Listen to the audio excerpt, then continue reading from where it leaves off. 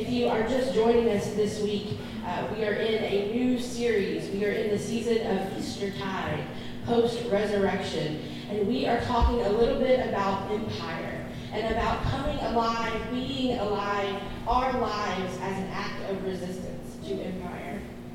Last week we talked a lot, Trey talked about the Roman Empire, but before Caesar was a glimmer in his mother's eye, there were other warring empires. The ancient Jewish kingdoms of Israel and Judah were stuck in the middle, quite literally, of several domineering empires.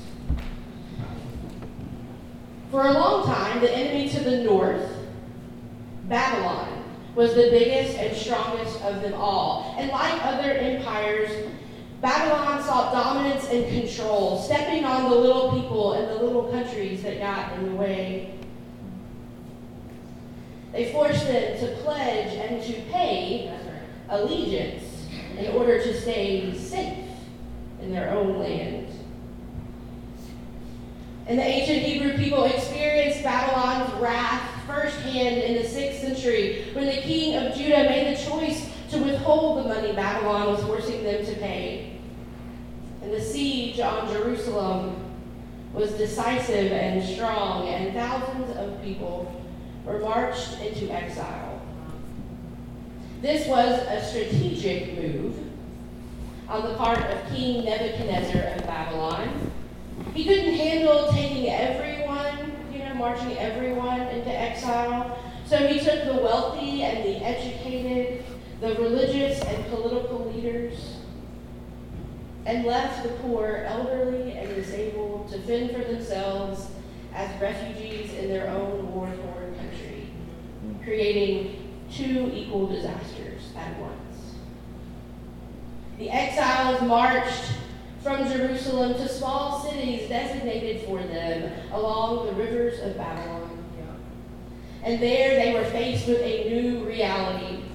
As political prisoners in a land surrounded by a culture that was not theirs. We read about this time in many of the books in what we Christians often call the Old Testament, the Hebrew Bible. If you read through the books of Kings and Lamentations, you hear reference this time. Many of the Psalms and the prophets speak to the pain and trauma of exile. We hear the fear and the grief from the mouth of the exiles as the psalmist writes, by the rivers of Babylon, we sat and we wept when we thought of Zion. On the poplars we hung our harps, and the captors asked us to sing songs of joy. They said, sing songs of Zion, but how can we sing the songs of the Lord in a foreign land? Their pain echoes to us across time, and it feels a little familiar. What do we do when it feels like the empire has won? How do we regroup when all we have known has been stripped away and we find ourselves sitting in unfamiliar ground, unable to sing us songs about home that remind us of who we are?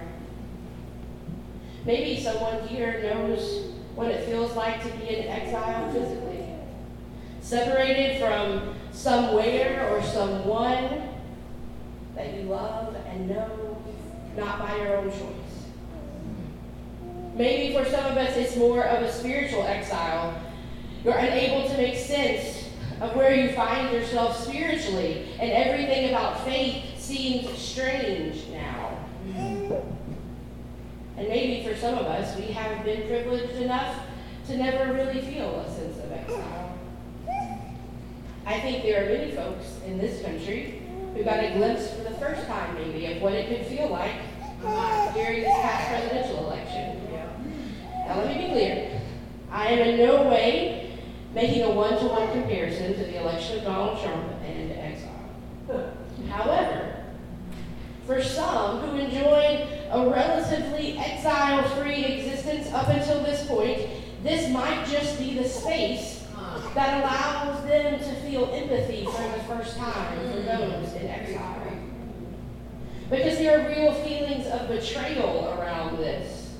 A sense of loss for what could have, what had, what we thought maybe could be. For some folks, in November of 2017 felt like waking up in a strange land, a place they didn't recognize. And with each passing news cycle, they're reminded that this does not feel like our home. How can we sing the songs of home in a foreign land? How can we resist the false narrative of empire? And just like we do, the ancient Jewish exiles asked questions that rarely have satisfactory answers. Why did this happen? How did we get here? Who's to blame? It seemed arbitrary and unfair to speak what would possibly be the most logical answer, that the geopolitical atmosphere of the ancient Near East made it probable, if not, expected, that this would happen.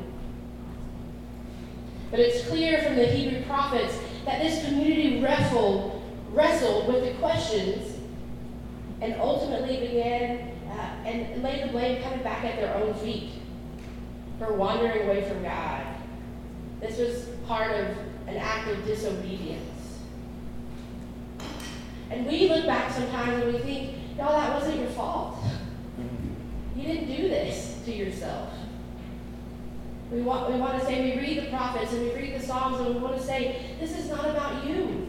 This was about an empire who was wrong to do what they did to you. And then we step back and realize, but you know what? We do that to ourselves as well.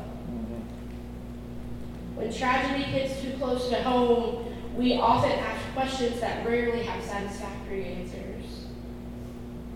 And more often than we care to admit, all we are left with is that we're being punished for something. Something we did wrong, something we didn't do, maybe just for being who we are. Because one of the hardest things in our lives is to feel stuck. Stuck somewhere we didn't want to be, with little or no power to influence or change the situation. That is exile, folks. Stuck by the rivers of Babylon, not by our own choice, and powerless to change the bigger picture. And into this mess, we hear the words of the prophet Jeremiah. I like Jeremiah.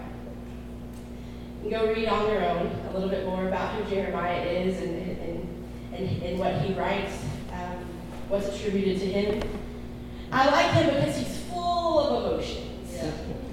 And he's very quick to share what he's feeling. I think part of being so full of emotion is because he witnessed a lot of trauma.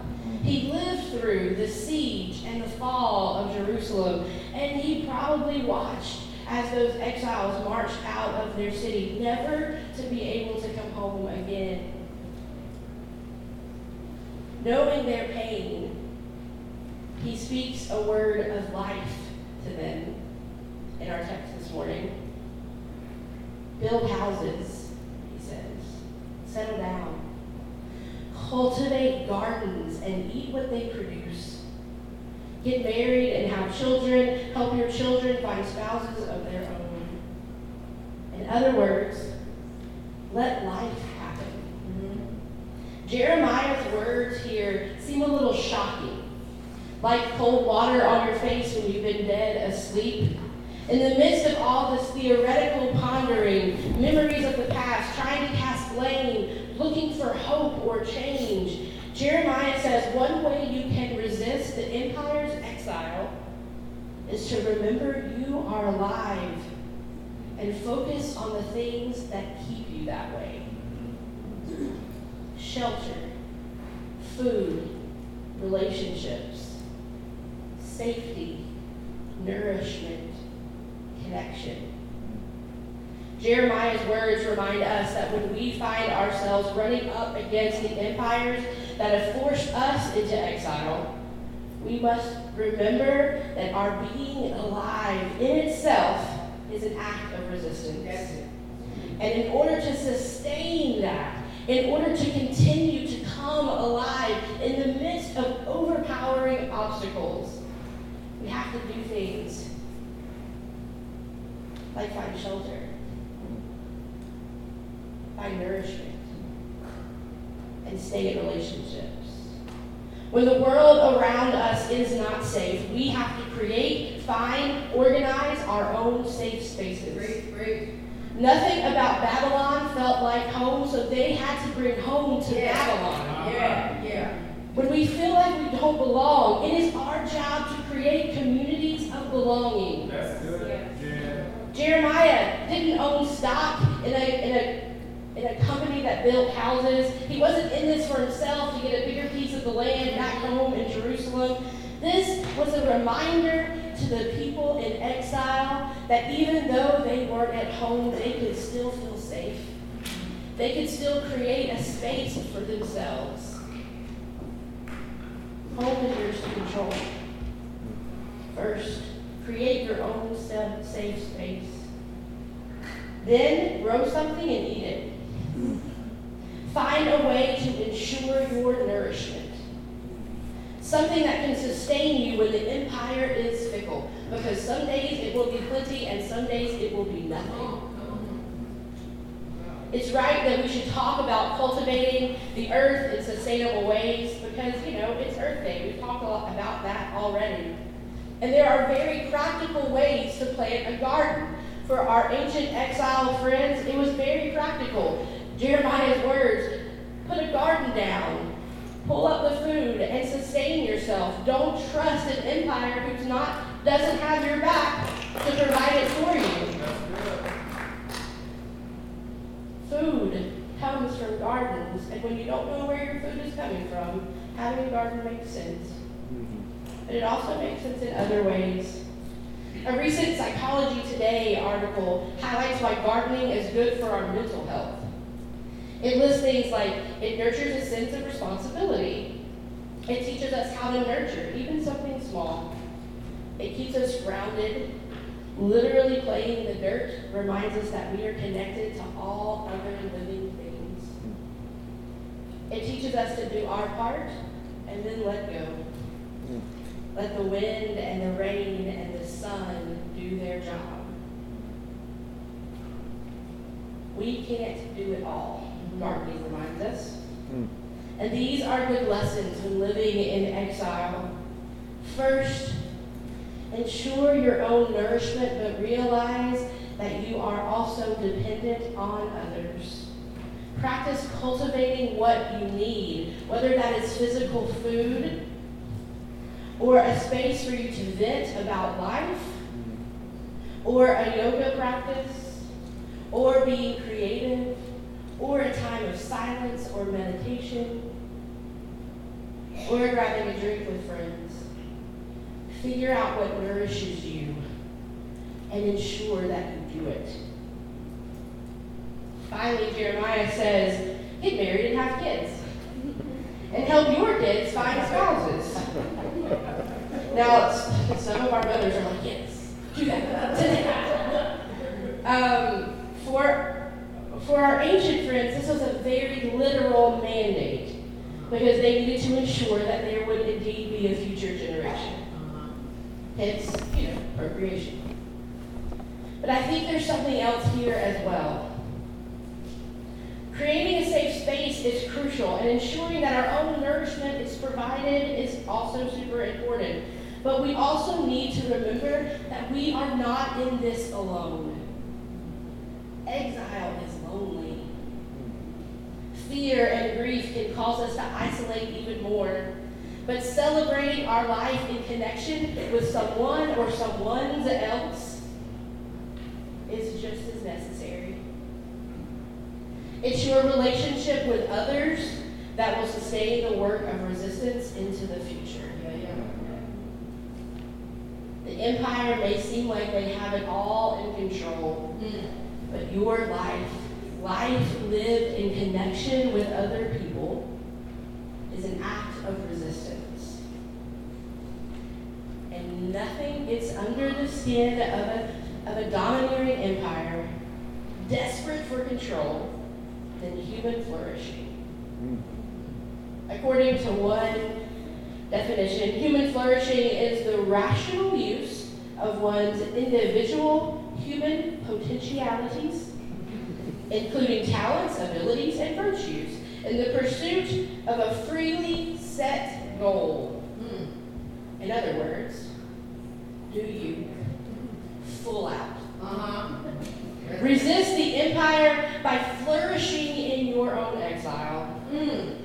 The root word for flourishing is flowering. We're surrounded by that happening all around us outside. I am taking an allergy pill currently because of the flourishing frenzy that is happening. And so this week, as you open the yellow-tinted car door and you wipe that pollen on the black pants you were wearing to the meeting, remember that that is nature's act of resistance. That life comes from death. And we can take a Claritin, and we can do a car wash, and we can take Flonase, and we can get a new air filter, but nothing stops that little bit of pollen from getting inside. That is life. That is resistance. That is fighting back empire and death. And we can learn a lesson from our friends, pollen.